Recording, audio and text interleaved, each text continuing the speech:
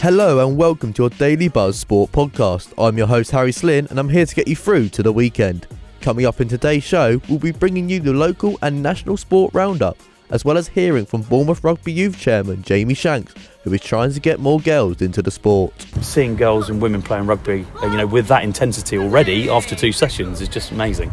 First up, we have Dan and Ryan, who are here to talk about last night's superb victory for the Bournemouth under-18s as they watched them cruise past Wolverhampton Wanderers. Bournemouth's development squad went top of their Premier League Cup group and secured qualification after their 5-1 win over Wolves under-21s last night at Silver Lake Stadium in Eastleigh.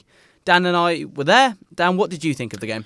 I thought it was a good game. It was a very good game. It was a cold night at Eastleigh, but it was warmed up by the game. It was a great game, as you say, 5-1, loads of goals, loads of action. It could have been a lot more than 5, so it was a great evening out. Yeah, I think Wolves started very well. They did. I think the first 10-15 minutes was all Wolves, but then Bournemouth sort of grew into it. I think Sadie and Mariah Welsh especially were running the midfield for the majority of the game, especially after sort of like the 20-minute mark.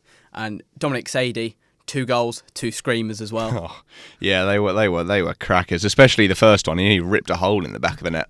There was that period, sort of midway through the first half, where it seems like Wolves didn't touch the ball for about 20 minutes, and I'm hardly exaggerating there. Like, they literally hardly touched the ball. Mariah Welsh tried to throw a few sort of pot shots from distance, got the first goal, but yeah, Dominic Sadie was fantastic, and obviously his 2 goals are going to be in the highlight reel for a long time, I think. Yeah, it was basically the same goal twice. Yeah, it was like pretty 2 much. minutes after each other. They won the ball high up again, and then he just curled it past the Wolves goalkeeper again. Yeah. Mariah Welsh especially, he played very well, I think. I think he was my highlight of the first half. He was running the midfield, him and Sadie down that left-hand side, and ended up scoring the first goal, actually. Yeah, he was very good. He's probably the most senior player in that team now, and it was quite a young team. I think there were 7 under-19 starting or something, so he felt that bit of pressure to step up, and he definitely did that. But one of the highlights of the night for me was after the first goal, the team celebrated with Jayden Anthony's shirt. Obviously, Jayden Anthony sadly lost his mother in the week, and his mum was very close and very well loved to everyone at Bournemouth, really.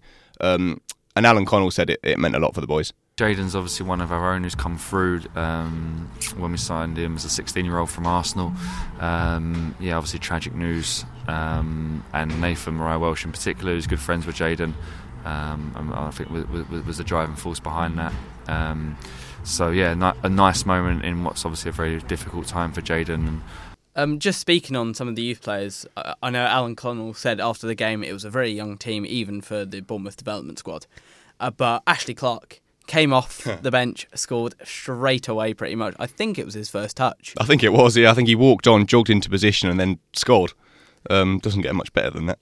Yeah, a few youngsters came on, all of which very impressive, but a lot of them came on when the game was already put to bed, like 3-4-0.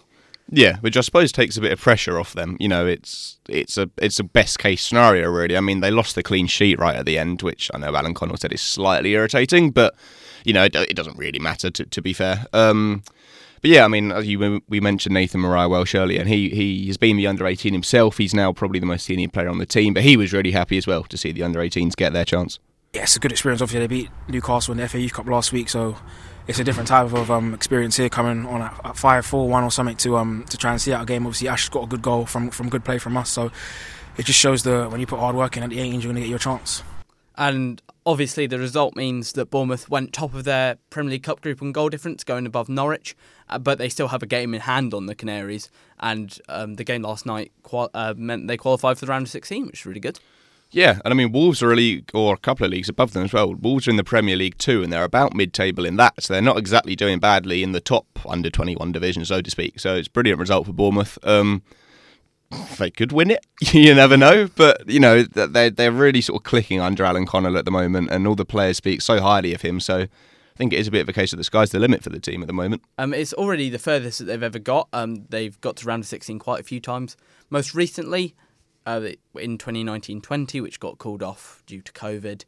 But now, I think this season, they have looked really good. Yeah, and we're seeing a few of the players get some first team minutes as well. The likes of Ben Greenwood's been on the bench a lot.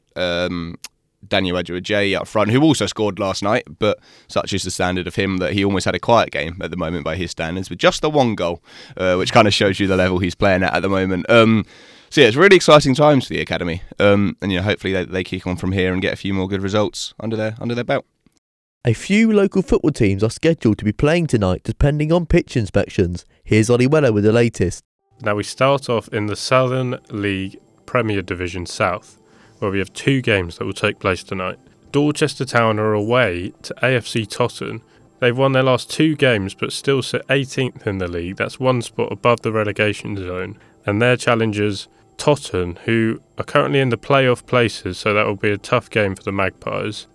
Then we go to Poole Town, who play Swindon Supermarine. Their game was originally scheduled to be played on Saturday, but was called off due to a frozen pitch. Poole's last game was Boxing Day, where they beat local rivals Dorchester. Dan Wilson, chair of the supporters club, spoke to us about the problems having a lack of fixtures can cause the club. It's been a nightmare. It's just gutting, really, because we all want to watch football. We know it'll come, we know it'll get better, and we know we'll eventually get to watching some games when it becomes issues and money issues, and it's annoying, it's frustrating, but we've learned to deal with it, I think. Up the divisions to the National League South, where Weymouth face Taunton Town. The Terrors sit 19th in the table, with Taunton sitting 20th. The bottom of the table clash could be crucial for the Terriers as they look to peel away from the relegation scrap. I'm also hearing, Ollie, you have some news about Bournemouth Rugby Club. What more can you tell us? Yes, so Bournemouth Rugby Club are running 3 free sessions with the aim to try and get women into rugby and ultimately create a squad. Speaking to youth and mini chairman Jamie Shanks, he gave his thoughts on last night's session. Absolutely perfect lines, some great passing, and above all, smiles. I think that's the key about Bournemouth Rugby Club is fun. It's all about having fun. Seeing girls and women playing rugby, with that intensity already after 2 sessions is just amazing. Cheers, Ozza. We now head to Sam and Charlie, who have your national sport roundup. Thank you, Harry. In rugby, Owen Farrell has announced that he will move to French club Racing 92 at the end of the season. The former England captain had played for Saracens his whole career, but has decided to move on after announcing that he was also taking a break from international rugby for mental health reasons. England will now be captained by Saracens hooker Jamie George. Speaking at England's Six Nations launch, head coach Steve Borthwick admitted his side still aren't at their best going into the tournament. What's clear is that Ireland and France have set the standards for a number of seasons now. That's great credit to them, their coaches, their players. Now, for us, that's not where we're at. For us, that's not where this team's been at, but it's where we want to be. Novak Djokovic has advanced to the semi-finals of the Australian Open after beating Taylor Fritz. And Britain's Cameron Norrie says he is confident that he can still improve after being knocked out of the competition yesterday. I think there's still lots to come. I'm still 28 years old, and I think you look at the longevity of the other players playing now, I think they're getting better, so I just want to keep learning and keep pushing and keep improving. Coco Gauff is into the women's semi-finals after beating Marta Kostyuk in a close-fought match. Formula 1 have announced that Madrid will host the Spanish Grand Prix from 2026. A new circuit will be built in the Spanish capital and will take over from the current race which takes place at Barcelona. In yesterday's football, Brighton drew 0-0 with Wolves. Brighton boss Roberto De Zerbi said that his side struggled without some of their key players. Playing without Mitoma, Dingra, Ansu Fati and Ciso, March, we have to change this position. We can't play with winger. If we analyze the game, I think there was only one team who deserved to win. I'm now joined by our reporter Charlie Rutter, who can tell us more about the game. So Charlie, was the game as boring as the scoreline suggests? It was a fairly cagey affair with not too many opportunities on goal for either side, but a 0-0 draw isn't really what either side would have been looking for, but Gary O'Neill will definitely have been the happier of the two managers, as Wolves certainly created the better chances on the whole. Great, and tonight we also have the second leg of the Carabao Cup semi-final, Chelsea against Middlesbrough. What can you tell us about that? Yeah, Middlesbrough go into the second leg with a 1-0 lead from their home game, so the pressure will be on Chelsea to try and overturn that, but Middlesbrough manager Michael Carrick won't let himself get carried away with their advantage. Because, we've got a lot to do, depending on how the game goes. I think we can talk about the feelings of that after it. It's we're doing everything we can to get there, but totally focused on Tuesday night and trying to get the boys ready as best as we can for a big performance. Great, thank you for that, Charlie. Back to you, Harry. Thanks guys, unfortunately that's all we have time for today. Thank you for tuning in and join us tomorrow, same time for another Buzz Sport podcast. Until then, goodbye.